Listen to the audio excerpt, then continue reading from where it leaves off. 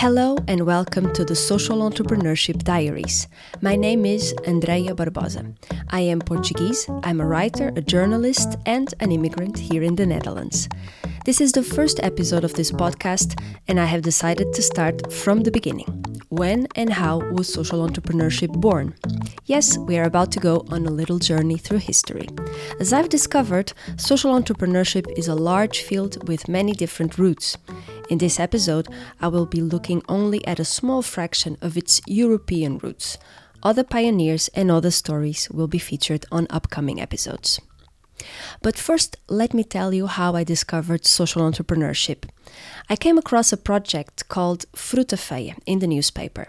Fruta Feia means ugly fruit in Portuguese.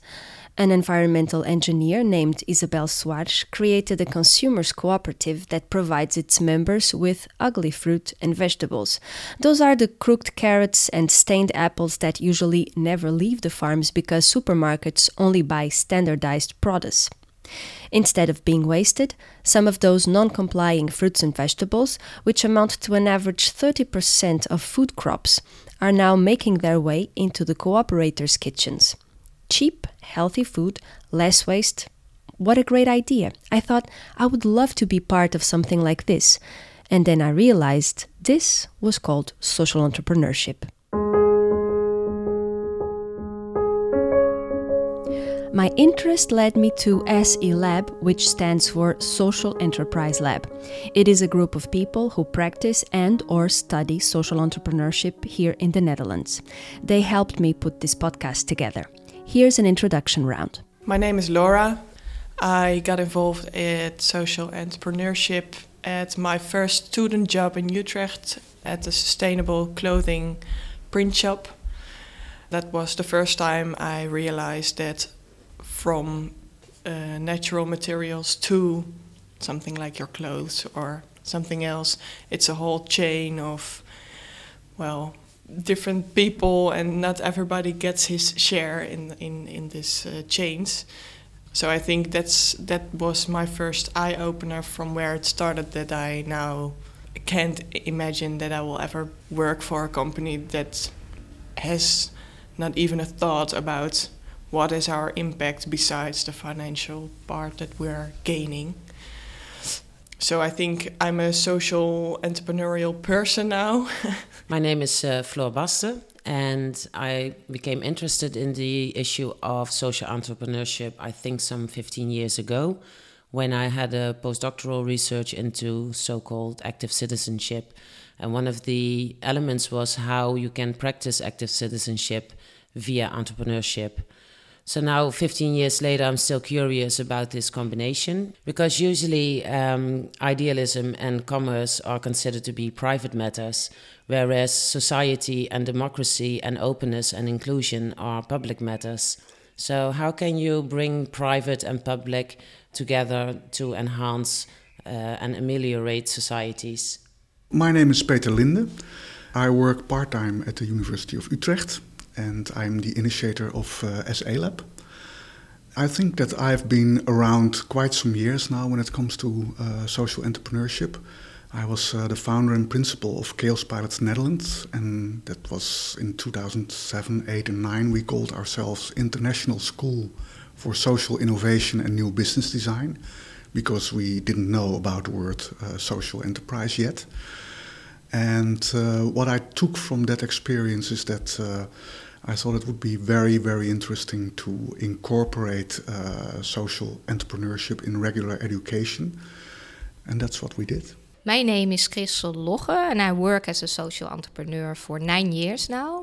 What I love most of working within the Social Enterprise Lab is to combine this policy with practice, with education, research, so to have this relationship between as well social entrepreneurs as young people in the educational system, and to also improve the knowledge base for social enterprises. I'm Marguerite Evenaar. I started in the field of social enterprises when social entrepreneurship wasn't really defined in the Netherlands. If you see a social problem and you see a way that you can solve this in an entrepreneurial way, it is more sustainable it will create more effect or impact on society. And also, we do have social problems which cannot be solved in an entrepreneurial way. But if we do solve the other problems in a different way, in a social entrepreneurial way, we do have money for that low end of society. And then we can go towards creating an inclusive society where everybody is part of this society in one way or another. I'm Mark Hillen. I'm a director and founder of Social Enterprise Lab and Social Enterprise Netherlands. I got engaged in this field. My background is in big business. I have worked for Accenture for a very long time, but wanted to do things that are more relevant for society and for the world and better the world. So more and more I got interested in entrepreneurs that actually do that focus their business on real value, not on financial value.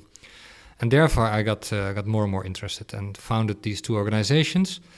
The main reason, well, in the end we want a better world. We want a circular world without fossil fuels or all that stuff. We want an inclusive world where people can actually do something together. We want strong communities where people are together. And that's what these businesses work at. And it's a lot of fun to do that. But it's also very valuable. So that's why I'm doing what I'm doing.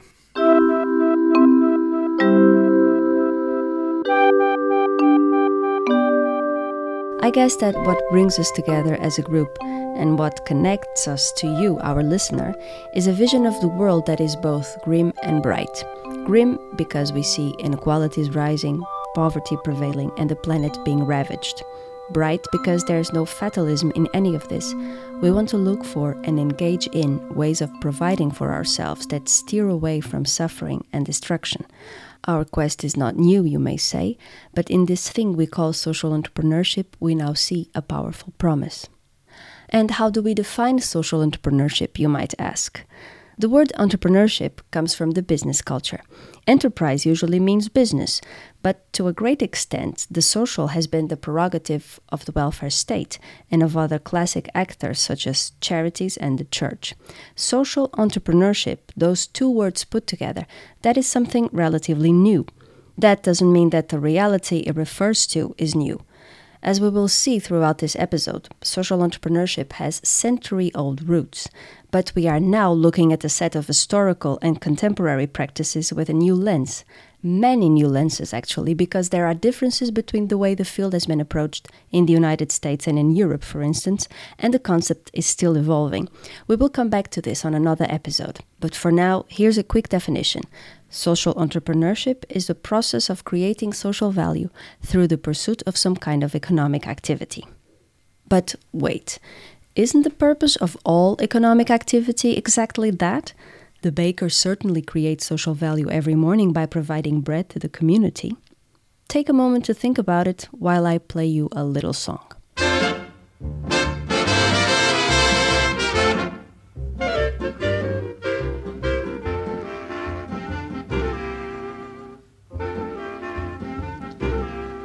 If you got it, you don't need it. If you need it, you don't got it. You don't get it, shame on you. Funny, funny, funny what money can do. Them that have it, get more of it. The less they need it, the more they love it. And it sticks to them like glue. Funny, funny, funny what money can do. Ask the rich Money. My colleague Floor Baston will now take you on a journey about what money can do. Ask the poor man, he don't doubt, but he'd rather be miserable with than without if you spend it. Our relationship with money seems to be quite problematic. Not just these days when capitalism with a big C is put forward as either savior or destroyer of humankind, but from early time onwards, our relationship with money has always been rather uneasy and troublesome. We humans struggle with many concepts like love and reason and possession, but none of these concepts are so materialized that you can actually hold it in your hand like money. Our worrisome relationship with our physical environment is of rather recent years. In contrast, our troublesome relationship with money started from the day we invented it. Why is that? Money has never been neutral. It has always been and still is a representation of something else. This something else is the desire object, and when there's desire, there's value and trouble. So money is about value, and value is a slippery term because it's both hyper-subjective and super-social. Some of us feel the need to act as judges in the values game and decide which values matter and should as such be strived for. Who are these people? Well, Greek philosophers, of course. They had an educated opinion about just everything. And so they had ideas about money too. Or to be more precise, about wealth. Wealth is a desirable state of being, but the problem is that it's scarce once it's narrowed down to materialism. Plato reportedly said, "Money makers are tiresome company, as they have no standard but cash value." In around 300 BC, Epicure created a garden for self-maintenance and sobriety, where he and his fellows could study the world without worldly interruptions. Even before the Greeks, the classic Chinese text Tao Te Ching, dated from the 6th century BC, stated that the 3 greatest treasures one can have are love, frugality, and generosity. In verse 59 it says, "In leading people and serving heaven, it is best to be frugal. Being frugal is to be prepared from the start. Being prepared from the start is to build up power. By building up power, nothing is impossible." So philosophers gave money some thought, and so did religions. Religions stress the value of solidarity and charity, and they condemn money as a goal in itself. Greed is a sin. But the march of history forced religions to reevaluate their stance. Here's Floor Baston again.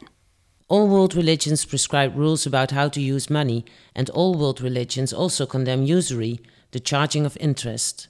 "He who lives by usury in this world shall not live in the world to come," warns the Torah. And Jesus advises in the Gospel of Thomas, "If you have money, do not lend it at interest. Rather, give it to someone from whom you will not get it back."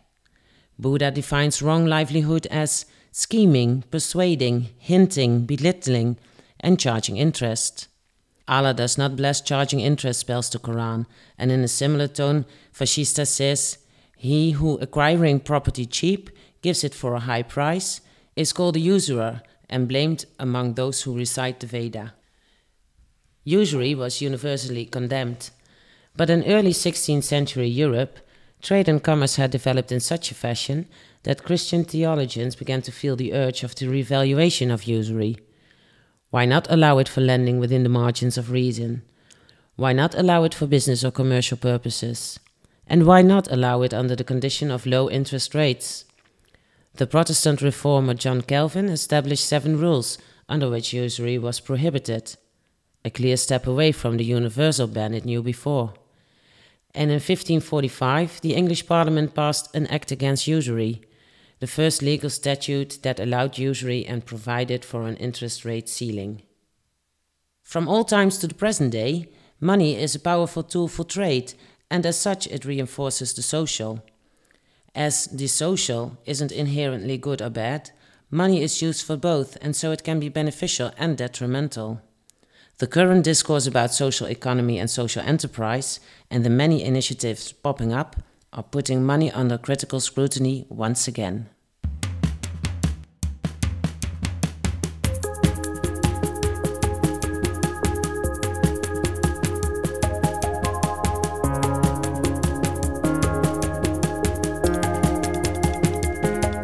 Our podcast will be focusing on Europe. And in Europe, social entrepreneurship is anchored in the third sector tradition. The third sector is made of everything that doesn't fit into the 2 classic sectors of the economy, that is, the private for-profit sector and the public sector. In Europe, third sector organizations mostly take the form of cooperatives, associations, and mutual societies. In the United States, the landscape is different, with the non-profit sector being historically defined by foundations. To understand social entrepreneurship in Europe today, we have to look back at these alternative economic actors that appeared hand in hand with mass capitalism, trying to promote democracy and equity in the economy. This is not me speaking. I am more or less quoting from a paper by Belgian researchers Jacques de Fourny and Marthe Nissens. The cooperative movement was born in Europe in the wake of the Industrial Revolution. The year was 1844. The birthplace was the town of Rochdale, England. This was where the first cooperative store was created. There had been other cooperative experiments before, but this store in Rochdale was the first that actually succeeded and eventually grew into a network. Also, the men who started the cooperative came up with a set of principles that became the standard guidelines for cooperative organizations and are still in use. The legacy of the Rochdale Equitable Pioneer Society is preserved and displayed at the Pioneers Museum in Rochdale. I spoke to Jennifer Mabbott, the museum manager. She told me that in the 1840s, some local shopkeepers were taking advantage of factory workers by selling them low-quality goods and charging high prices. Some of these workers got together to change this and improve their overall living and working conditions. That's how it all began. The Rochdale Pioneers were 28 men. Many of them were woolen weavers, and they were also skilled tradespeople. They got together. At the time, it was during what was known as the Hungry 40s, the 1840s, and life was really difficult in Rochdale. It was around the time of the Industrial Revolution. Some unscrupulous shopkeepers were doing things like adulterating the foods and weighting the scales. And so what the Rochdale Pioneers wanted to do was open a cooperative store that would sell honest food at honest prices. So there would be none of the food adulteration, none of the weighting of the scales. And how did the other shopkeepers react to this idea? Many of the shopkeepers that were in Rochdale were not very happy about the store opening, because obviously they were adulterating the food, as I've mentioned before. A store that offered honest food at honest prices was going to expose them and also potentially take away their trade. So the pioneers faced some animosity, and they did struggle to find a building to rent, and they also struggled to find a wholesaler that would supply to them. So the story goes that in the lead up to the opening night, the pioneers pushed a wheelbarrow all the way to Manchester, which is about 10 miles there, 10 miles back, to buy the goods to sell into the store, because nobody would supply to them locally. What is there actually to see in the museum? So the museum is on Toad Lane, which is a conservation area with a cobbled street. And as you enter the museum through the green door at the front, we've tried to keep this looking as it would have done on the opening night. So they just had 2 barrels and a plank of wood as the counter, because they didn't have a lot of money to spend on shop furnishings. And they just sold butter, flour, sugar and oatmeal. So again, we just show those items on the counter. On the opening night, you had Samuel Ashworth and Billy Cooper working there, who were the 2 youngest pioneers, only 19 and 20. And Sam was the first shopkeeper, and Billy was the first cashier. To begin with, the store only opened a couple of evenings a week, so they did that on top of their day job, and they didn't get paid for the first 3 months. It was a labour of love. The 2 young pioneers that operated the store received no pay at first. A labour of love indeed, and of courage.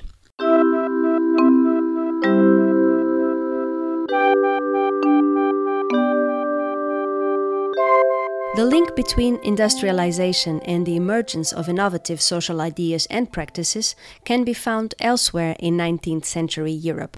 I have discovered that Proudhon, yes, the French anarchist, introduced a number of ideas that are still relevant today for thinking social entrepreneurship. I talked with Laurent Gardin, a researcher at the Valenciennes University in France and a member of MS, a European research network on social enterprise and the third sector. He has given some thought to Proudhon's legacy in this field beyond the well-known statement that property is theft. Proudhon aime bien les formules choc. La propriété, c'est le vol, donc ça arrive dans ses premiers ouvrages. Proudhon was fond of strong statements. Property is theft appears in his early writings. The property he refers to is capitalist property, which steals the collective force of the workers. A worker is paid according to his or her portion of individual work, but the collective force, the surplus which is generated by the combined forces of all workers, is stolen by the capitalist. And that's what he means by property is theft. Proudhon criticizes property, but he also criticizes the confinement in communities. He rejects the idea of collective property or state property. He develops a kind of third way between these two extremes, which is the concept of social property.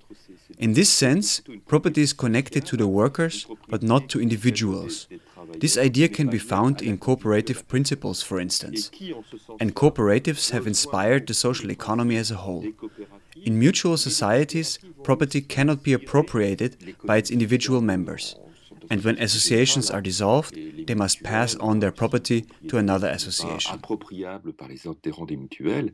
Et de même, les associations, quand elles se dissolvent, elles doivent remettre ce qu'elles ont comme bien à une autre association. Proudhon est aussi intéressant dans son implication par rapport. Proudhon is also very interesting in the way he approaches the practice of the social economy, although this concept didn't exist at the time. He was himself the founder of a people's bank, which didn't last very long because of the repression that the workers' movement was facing then. Proudhon rejects utopian socialism. His propositions concerning the economic system and mutualism are directly inspired by practice, especially by workers' movements such as the Canuts de Lyon in the 1830s and 40s. Autour des canuts lyonnais dans les années 1830-1840. The story of the Canuts is an interesting one. The Canuts were silk workers in Lyon, which at the time was the largest industrial city in France. They used to work independently and were well paid because of the craftsmanship that silk weaving then implied.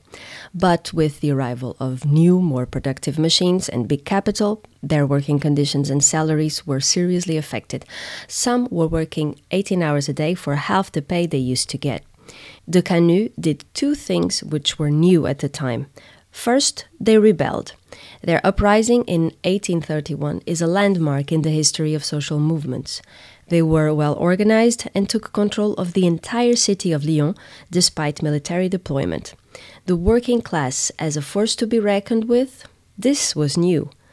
Second, the Canuts invented new forms of association.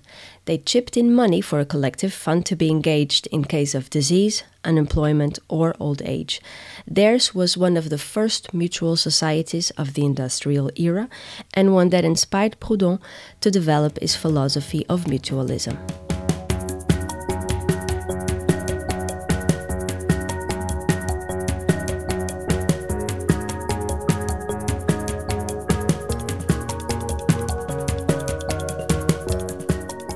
So, cooperatives, mutual societies, and other forms of association began to spread along with the Industrial Revolution.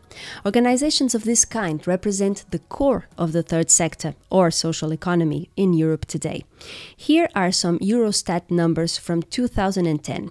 Paid employment in cooperatives, mutual societies and associations within the 27 EU member states concerned 6.5% of the overall working population. The distribution is uneven. New member states have lower numbers, old member states higher. And in some particular regions of Europe, the third sector is huge. In the Basque Country in Spain, there is Mondragon, a now world-famous corporation and federation of workers' cooperatives, which employs about 80,000 people. It all started in the 50s under the impulsion of a Catholic priest, José María Arizmendiarrieta. How did such a cooperative giant emerge and thrive there? I talked with Elisa Terrazi, a development officer at SICOPA, the International Organization of Industrial, Artisanal and Service Producers Cooperatives. She told me that for the original kitchen stove factory to grow into a cluster of cooperatives, there was an essential factor, the creation of a credit union. The Mondragon Group was born in the last century, in 1956, if I'm not wrong, and the first cooperative established produced kitchen stoves. 3 years later, a credit cooperative, which is named Caja Laboral, was created. And Caja Laboral got the role to be a development bank dedicated to the development of new cooperatives by an incubation system. So you can see that from local needs, first little critical mass of cooperatives are created, and very often it happens that credit cooperatives also have the role of creating through incubation new cooperatives. So credit plays an essential role in the development of cooperatives, as it does in all enterprises, I guess. Another factor is cooperation between cooperatives. Sophisticated intercooperation is happening in Mondragon, but also in Emilia-Romagna. There are over 8,000 cooperatives in this wealthy Italian region. Some are leading the way in organic farming, and they cooperate. What is very interesting in terms of a particular feature of the organization of cooperatives and the way of functioning in Emilia-Romagna and in other regions, which also helps explaining their success, is that cooperatives managed to achieve a very sophisticated system of intercooperation, connecting cooperatives to each other and mutualizing support instruments. Actually, the creation of horizontal groups like consortia is a key modality of inter-enterprise cooperation among cooperatives. And in our sector, in the sector that we represent, which is industry and services, this is particularly strong and important. So you can find these groups that can be small, medium-sized, or very large in different type of activities like social services activity, but also construction, industry, and so on. And they are very important. Why? Because they contribute creating economy of scale. They define common business strategy, they develop common support services, and they allow the participation of this group to public tenders, which would be very difficult for a cooperative individually. So the lesson from Mondragon and Emilia-Romagna is that cooperatives that come together with other cooperatives can grow exponentially as economic players. Business strategies and support services can be shared, and together they are able to participate in calls for bids from the public sector. I find it very inspiring to hear about these features of cooperatives. In one of the coming episodes, we will look at how the economic and financial crisis has impacted on European cooperatives and on the social economy as a whole. We will see how the democratic management features of these structures have been beneficial in times of hardship, but we will also look at the limits and problems of certain governance systems.